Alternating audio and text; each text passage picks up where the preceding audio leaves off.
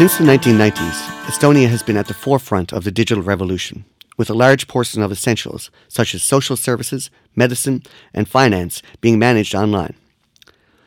While eliminating bureaucracy through digital access, this also comes with the risk of statewide cyber attacks. Back in 2007, the relocation of a Soviet war memorial sparked controversy among the Russian-speaking population in Estonia, initiating a wave of protests and an influx of pro-Russian propaganda, giving Russia a reason to put pressure on Estonia under the guise of protecting their fellow Russians on Estonian soil. During what was since known as the Bronze Soldier Crisis, Estonia became the first ever target state of a wide-range cyber attack, suffering the consequences of the first instance of international hybrid threats, combining cyber warfare and economical pressure. Although no military threats were made, the waves of cyber attacks perpetrated by Russian hackers on Estonian state institutions, most significantly the media and banks, signaled a hostile disposition from Russia and shed a light on the future of compound warfare, using a state's digital advancement against it. Social media, then in its infancy, was also weaponized through the use of altered images, propaganda, and false reporting. Today, in 2022, we are once again faced with the full scope of possible ramifications of cyber warfare, with Russian digital infrastructures being compromised by the anonymous hacker group as a response to the invasion of Ukraine and Russian attacks on Ukraine and other state entities. We have come a long way to recognize cyber warfare tactics, but have we come up with sufficient strategies to prevent them? My name is Terry McDonald, and this is the Tallinn University Podcast.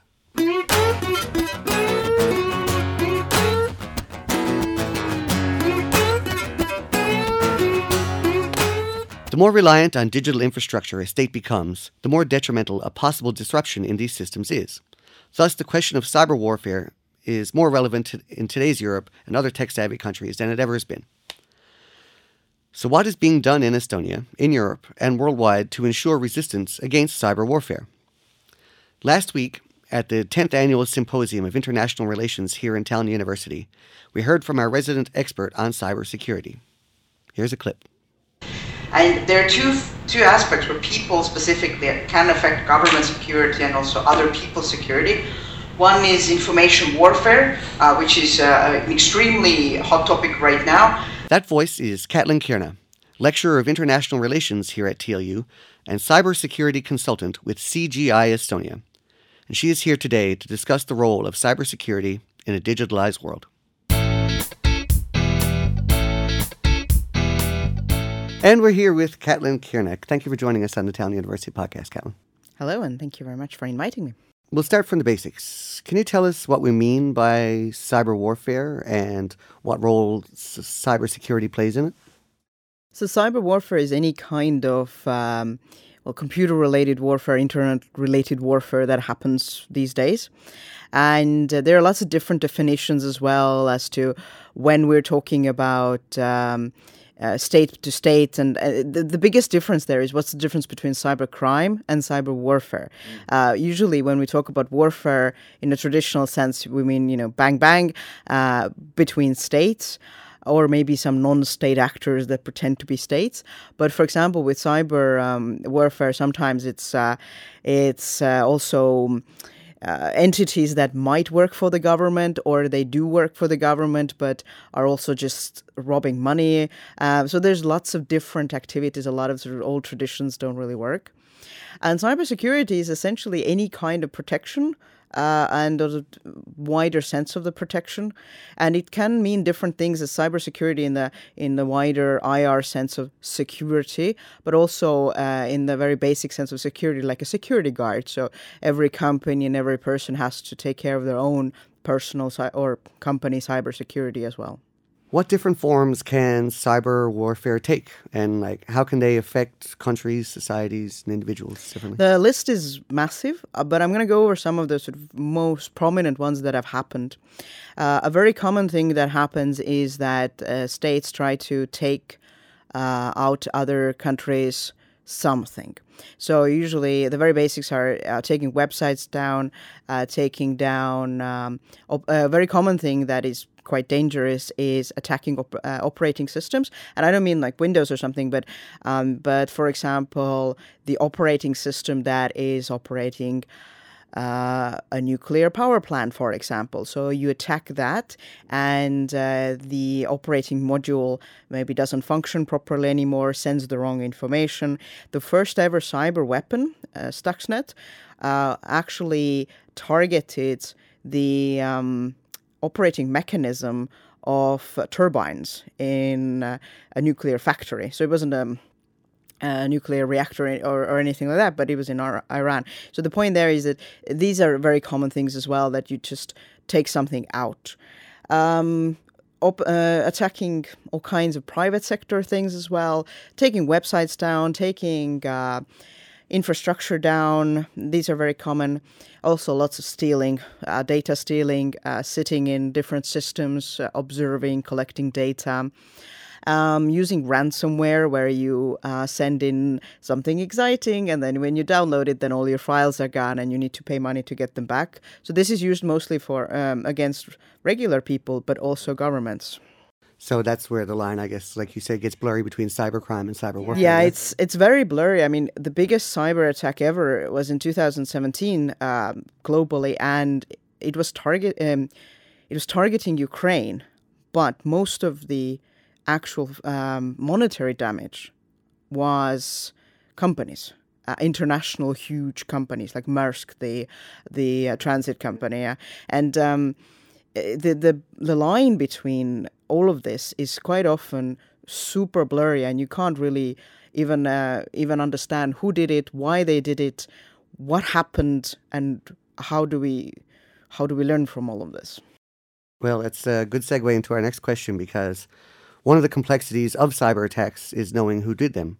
How do we deal with these attribution problems? Well, in general, there are companies and interested individuals, and of course countries themselves as well, who have experts who study the code, try to find out what's in the code. Maybe there are some clues. They compare it to existing code from previous attacks that they already know who did it. There have been some very good examples of a whodunit situation, like the 2018 Olympic Games got attacked, and there was a long whodunit, like was it North Korea, was it Russia, was it China? Well, it was Russia, because that tends to be the answer. That tends to be the answer. But sorry to ruin the spoiler. But so there are people who look through the code. Sometimes you can find this. One of the best known groups of cyber attackers statewide is Sandworm, a Russian attack group that works for the Russian government. And they actually, why they're called Sandworm, is because they kept dropping into their codes names and place names from Dune. Probably not great to leave a consistent calling card in your crimes. Yes, so they kept dropping those in there. But that's also the thing about it, is sometimes people get caught because the code isn't just there to do the attacks. There's also this idea of showing off to each other, and you know, there's this sort of tipping the hat kind of pride moment as well. But yeah, so that's how it was in the end pieced together, that all of these attacks were by the same group, and they were nicknamed Sandworm because of it. Undone, like the Wet Bandits in Home Alone. Yeah. Yes, I was just thinking that. Can you just tell us a little bit, though, like what the stakes are for attribution and why so much attention is paid to it? The stakes can be extremely high. There are some very basics. If you look at the first sort of cyber attacks towards Estonia in 2007, then loads of websites were taken down with DDoS attacks. So DDoS attack is something where they send loads and loads and loads and loads and loads and loads of visits to a website, which overloads the server, and then the whole thing collapses. And there, it seems like a pretty small thing, you know, just websites going down. And in a way it was, but of course that was the time when the riots were in Estonia, and Estonian media wanted to get it out there to the outside world, what's going on here. The other end of this sort of the spectrum is taking down, as I mentioned before, like let's say nuclear power plant controls. That could lead to a nuclear meltdown. There have been tests by friendlies to attack, for example, control systems of dams in the U.S. control systems of military weapons, control systems of all kinds of things. So these are the moments where this sort of cyber thing can lead to real physical harm. But in the middle there as well, the biggest attacker, 2017's NotPetya, was, as I said before, towards Ukraine. And what happened there was that basically the country stopped functioning electronically. All of their information systems were down. And a good example, like for example, they didn't know who to give pensions to and how much. And people couldn't ride the subway because the banks didn't work, nothing worked, so people couldn't get home, and in the end, what they did with the pensions, for example, because their digitalization was so new, they had a room in the back that had all the papers. Yeah, they had old papers, and most of this was still valid. But of course, very digitalized countries, everything could be there. And just think about this. Of course, Estonia is super protected in this regard, but imagine that Estonia's registry of real estate ownership disappears. It just disappears. So all you have is those people who have their contracts somewhere on paper. And even then, you don't know if this is the latest contract. Yeah. Maybe this was resold. So imagine a system like that disappearing. Ooh. So those are the stakes.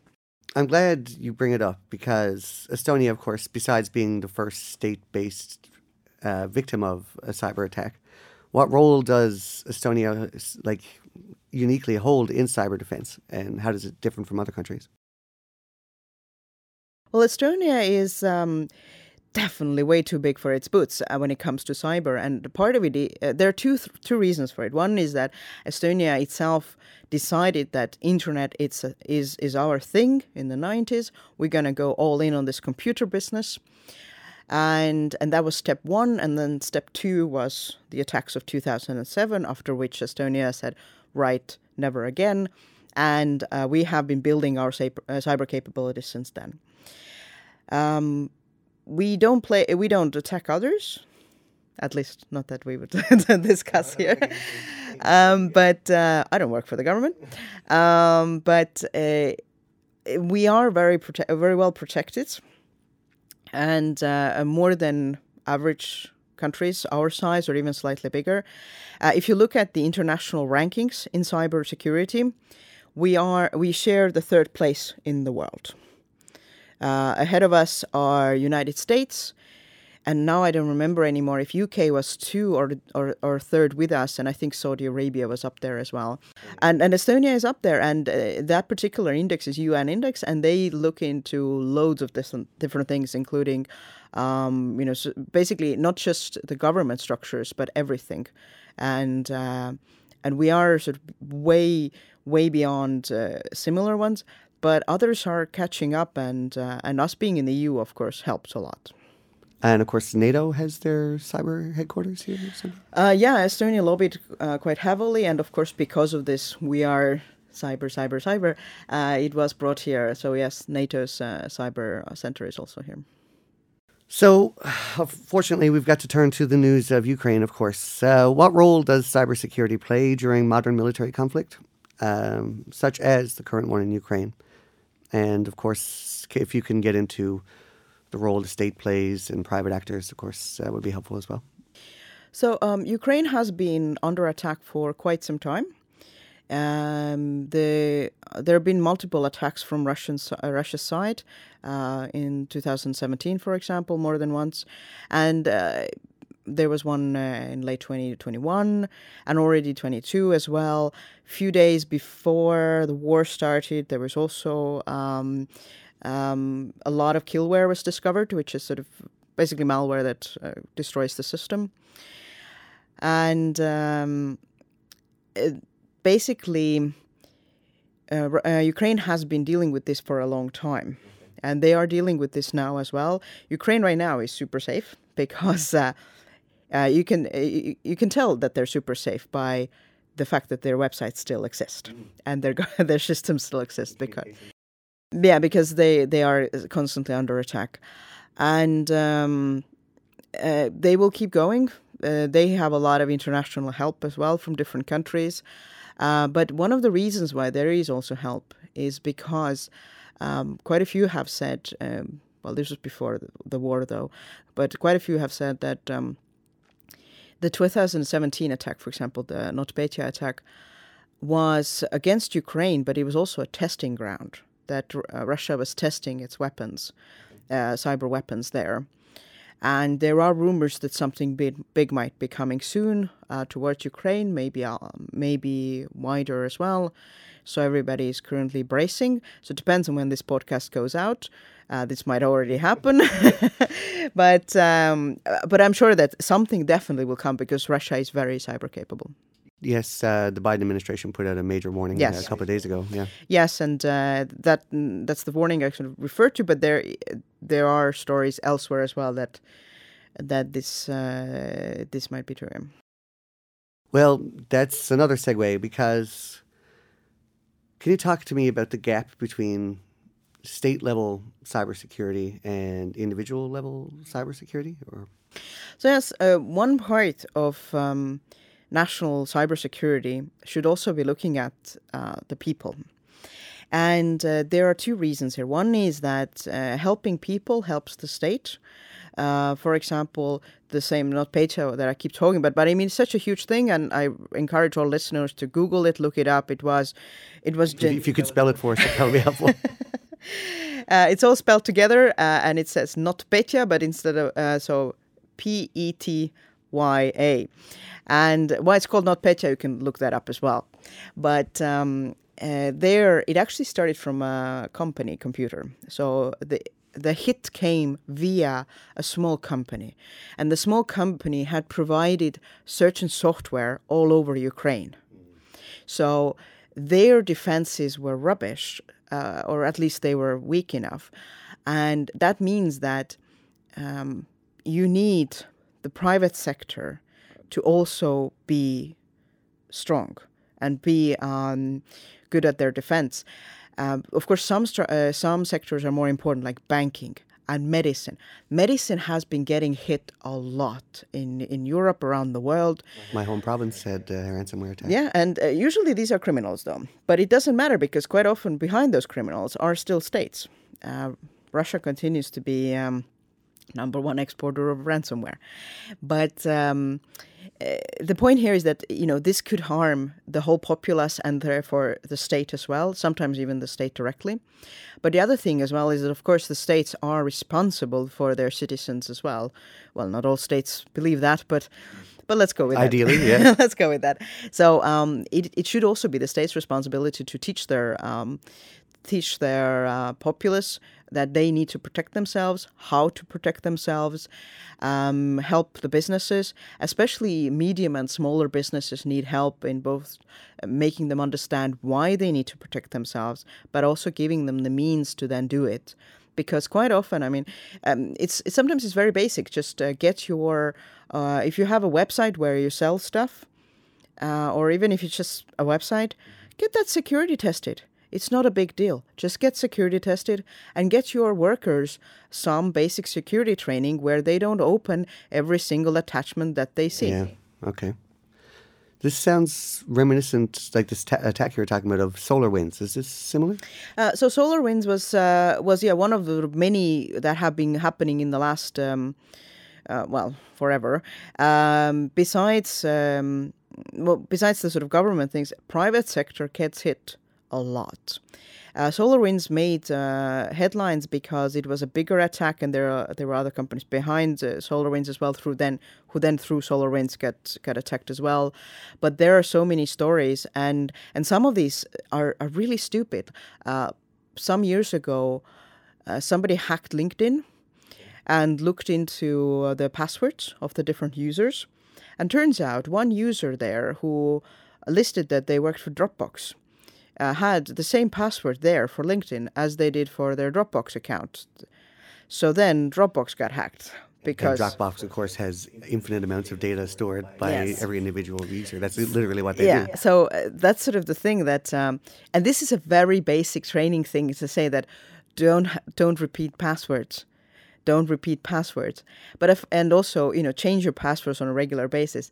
Funny thing is, so the hack came out a lot later than it was conducted. So it was years later.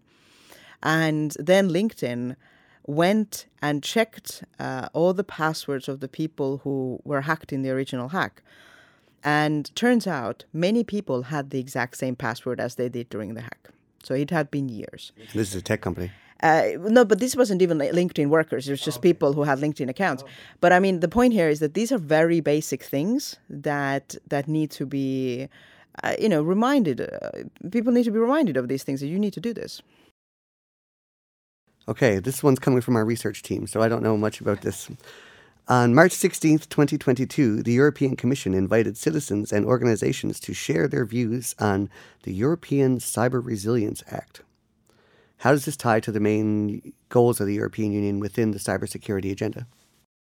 European Union has been quite good when it comes to cyber, because they are more aware of the situation than in some other places. And they are now directing their interests away from just state-based security to a private sector. So this act is one of many that is in the vein of that. So there's more. I don't have any specific opinions on that specific act, but overall, you can see that European Union is changing the sort of directing their interest in more private security, private sector security, individual security, and also curbing the powers of different companies, because there is a whole different thing that we're not going to talk about today, which is how much data companies have, and things like Google and Facebook and so on, and what they do with that data, and how much that is breachable, and how much that is basically how much they sell it to others. Cambridge Analytica. Yes, the Cambridge thing. But a good example here is that I think in general the European Union is doing pretty good job compared to many others, but I would still say that they need to do a lot better and focus on it a lot more. That right now they have focused on the big companies, and as I said, they've been doing a good job. I mean, they recently said to Facebook that when Facebook, I don't remember anymore what the dispute was about, something to do with privacy and data again. And then Facebook said that if you don't meet our expectations, we're going to leave Europe. And then the European Union went, bye. Don't threaten me with a good time. Okay, bye then. Because, but then again, EU can do that, and smaller countries and the rest of the world can't, and the United States won't. And it's one of the advantages, I guess, of countries banding together for regulatory purposes, like the EU, yeah. Estonia is one of the first countries to have a data embassy. Can you tell us what that is and why it matters? So, remember before when I talked about somebody hacking the database? So the idea here is that all government fancy databases need to be stored offline as well. So something where they cannot be reached. And what is the benefit of this data embassy is that it is in a country that is very unlikely to also be breached physically. So it is a data center in a safe country. And this is something that would likely be useful for many others as well. But the first step there is to start storing data offline. That is my recommendation to everybody, regular people as well. Just have like your old single terabyte hard drive outside of your computer. Yeah, just have a hard drive. A side note: don't put it on a memory stick, because you're gonna lose the memory stick. And for those who don't know, where is this data embassy? It was in Luxembourg, wasn't it? Yeah. So it's an interesting concept. So basically, it's just like a safety deposit box of like a backup files. Yeah, there's a little bit more to that, but I think that is the sort of the main thing that people should remember about it. All right, so let's go a little bigger picture here. What is the future of cybersecurity as you see it? Well, there are in general 2-3 things. One is dealing with the human aspect and getting security to regular people. This seems like, oh, this is the next step, but it is also the next 20 steps because besides the fact that it's such a difficult topic, we are sitting here in Estonia and we are talking about it because Estonia is talking about it. But most of the world is not even anywhere near talking about this, partially because they don't care or they don't have the funds, or they do care, but they don't have enough funds. So they are so far behind on this. So step one and the next 20 steps would be to deal with this, to get security to every cybersecurity to every country, every private citizen, private business, so on. Then another thing is looking into new technologies that emerge. They might be software-based, they might be hardware-based, probably more software-based, and looking into the cybersecurity aspects there. A lot of people these days are talking about Web 3.0 and metaverse and all of that stuff, which is my toaster going to spy on me? Well, that is a whole different thing as well, but which is my third point. But yeah, just looking at, for example, the software thing, like where we put our data. I mean, data right now is the big question. Like, where do we put our data? What do we get in return for it? Who has access to our data, and who then utilizes it? You know, what they show us and what information we get and all of this stuff. So where and how we secure. And then, yeah, as you mentioned, the Internet of Things. The Internet of Things has been sort of the future of cyber for quite some time because it was one of those Jurassic Park situations where they kind of did it without thinking about the cyber implications. And yeah, we have a huge problem where yes, your toaster wants to go online for some reason, your fridge wants to go online, your security cameras send their picture somewhere, and baby monitors again are somehow over the internet, and all of these things usually don't have any protection, so they are very, very easily hackable. And through that, then you can get access to the Wi-Fi network and blah, blah, blah, blah, blah. It goes from there. So sort of securing all of those things, but also making people understand that you don't need, your toaster doesn't need to go online. But I think in general that the height of that craze is over. Like a few years ago, people bought... Well, actually, people didn't buy, but the investors thought that people would buy, a juicer that goes online. It's one of the biggest flops of this kind. For you and for listeners to look up Juicero, which is a huge joke online, where it was you had to buy a very, very expensive machine, and you had to buy very, very expensive baggies that go in there, and then you had to go via an app online to then turn on the machine so that it would press juice out of the little baggie for you. And what's very funny about it, it didn't take any other bags. It was really rubbish at pressing the juice out. People tested it, and it was easier to get the juice out of those bags by hand, just on the table, pushing it out like a toothpaste. But then no one's monitoring your usage. Yeah. Yeah, but I mean, that's sort of, I would say that's peak Internet of Things when it comes to consumer products. I mean, there are so many things like, hey, would you like a salt shaker that is basically a pepper mill and salt mill, but you have to turn it on with an app. And you're like, no, it's in front of me. So please don't. But a lot of these things have died out now, but still security cameras and things like that and TVs and fridges and so on, they do need to be secured. Well, let's bring us to our last question then.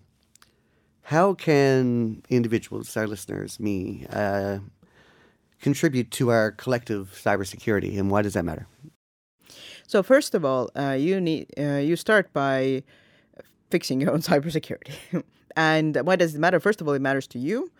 And yes, it matters to the wider concept as well. A very common question I get asked is, but who would attack me? I'm just a rando. And there are two answers there. One, many attacks don't care who you are. They are sort of widespread attacks. Just casting a wide net. Just casting a net everywhere, and whoever gets caught. They don't care. But also, you have devices. These could be used to attack others, and then later, when police come calling, then what are you going to do? Because your computer was part of a huge cyber attack, for example. So you do need. Wait, go back. What? So, for example, there is also malware that you don't know works on your computer. It's working on your computer and it's actually facilitating it. It's hiding the tracks of an attack and it's hiding it in your computer. So when they are tracking where the attack came from, then, well, there you go. You have visitors. Ooh, that's a comforting thought. But anyway, so that answers the question of why me? Who would attack me? But what should one do? Well, I also go to schools and tell kids about their cybersecurity. And here's my top 3 tips. I changed one for grown-ups because one of the tips for kids is talk to a grown-up. So step 1 is passwords. Have passwords on all your accounts, on all your devices. Make sure that they're long. They don't need to have 50 different characters, as in, commas and numbers and blah, blah, blah. The longer, the better. 12 is the absolute minimum. So at least 12. They should be rememberable, something that you have, or have a password. Normally have a password wallet. There are a couple of apps, but one of those apps was breached recently. So my. So there you go. Basically, I have passwords, long ones, different ones, for different websites, different things. By the way, if you don't want to use a password manager, if you live alone, then in your bottom drawer, you can just write them down in a notebook. Nobody's going to come to your house. The danger is online, not inside your house. So passwords, have different passwords, secure your passwords, make sure that you can't be attacked that way because in general, they get your password 3 ways. 1, brute force. If you have a long password, they can't do it. 2, the company gets hacked. In that case, you can't do anything anyway. The only thing you can do then is regularly change your passwords. And then 3 is if you use your own name for password, for example, which also happens a lot. So things like that. So passwords is tip number 1. Tip number 2 is a very modern tip. Be careful what you share online about your life, about your location, things like that. It's also useful in general so that the companies don't collect that much big data on you, on like your activities and so on. But there's no need to post pictures of you with your plane tickets. There's no reason to post pictures of you with the new bank card you just bought, telling everybody where you live, stuff like that. Just, don't share stuff. And don't do, dumb YouTube or TikTok videos under your own name and things like that. So be careful about what you're sharing. And 3 is be careful what you get in your mailbox. So make sure that the emails you're opening do come from people that you think you should be getting emails from. Attachments as well. Don't open them unless you're sure that this is okay. I mean, I work in cybersecurity and I've been a victim of ransomware. Well, that was before, but still, I mean, in the right circumstance, anybody can be a victim. But be careful. Also, do backups or things. So just in general, be careful. And I know it seems like, okay, so do I have to think about it every single day all the time? Well, I would say that's a bit like healthy eating, that, once you get into it, you won't even notice it being there. And keep in mind that it could happen to everybody. There are cyber attacks registered every day in, even in Estonia. Recently it's been down. It used to be about 300 a day. Now it's about, I would say 150, 200 registered per day. And it seems sometimes that, I'm not going to fall victim to a phishing scam, for example. Those Nigerian princes are not going to get me. Okay. But yeah, that might be true. But there are also much better phishing emails as well. And I mean, we're academics. We get weird emails all the time that very much seem like phishing emails. So, just be careful with what you're doing and have backups. And remember, it can happen to everybody. And one part there as well is if it does happen to you, don't feel ashamed about it. Just, do better. And I was going to ask, what should someone do if they... if you're in Estonia, then then there is a reporting link where you can report anything. I think we can share that with the podcast later. Yeah, I'll share it in the episode description. And you can. Each country has a CERT department as well, at least in Europe, where they have this notification section. But also, if it's let's say your work computer, talk to your work IT as well. It was my work computer that got hit by ransomware, and I had backups everywhere. I took it to IT, said, yeah, this has ransomware on it. And then they just cleared the whole computer. And I said, all the data's fine. Well, obviously all the data on that computer was encrypted anyway, but I had backups elsewhere. I said, yeah, just clear this. And they cleared the whole thing, put Windows back, and I continued my life as it was. But just don't hide. A good joke that I like to use in class is that one of the reasons why cybersecurity is scary to people is because media keeps portraying it in a weird way. And one of the worst ones ever is NCIS, if you've ever seen that TV show. Okay. NCIS, where they're getting hacked. And first of all, they start typing with 4 hands to make it quicker, as if that's how it works. And then it's solved when Gibbs walks in and just pulls the plug on the computer, and therefore the attack is over. But my point here is that don't just close the computer and pretend it didn't happen. If it's in their computer, it's in your computer. Though it might be useful to definitely unplug it from the internet in case it might use your computer to go to others. Okay, well, that's a lot to take in, but I really appreciate you coming on here. Of course, these issues are unfolding, so I hope you'd be welcome to come back and explain more to us in the future. I'm always happy to go and tell people what they should do with their computers. Okay, thanks a lot, Caitlin. Thank you for asking.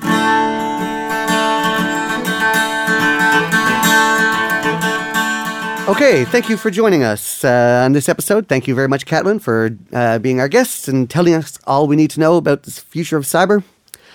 As always, we are brought to you by the Tallinn University School of Governance, Law and Society and the Baltic Film, Media and Arts School here at Tallinn University. Our producer is Avo Ulvik. Our research coordinator is Vega Samolue. We had additional contributions from our team: Ani Ruta Inamdar, Jana Levitina, Kano Yasui, Katrin Helen Kasavandik, and Temitopi Aluko. Our theme song is Ghosts of 68, performed by myself and Paul Simmons. All additional music is composed and performed by myself for Avo Ulvik. You can find us on Twitter at Tallinn Podcast, Facebook and Instagram at TLU Podcast, and our new TikTok account at Tallinn University Podcast.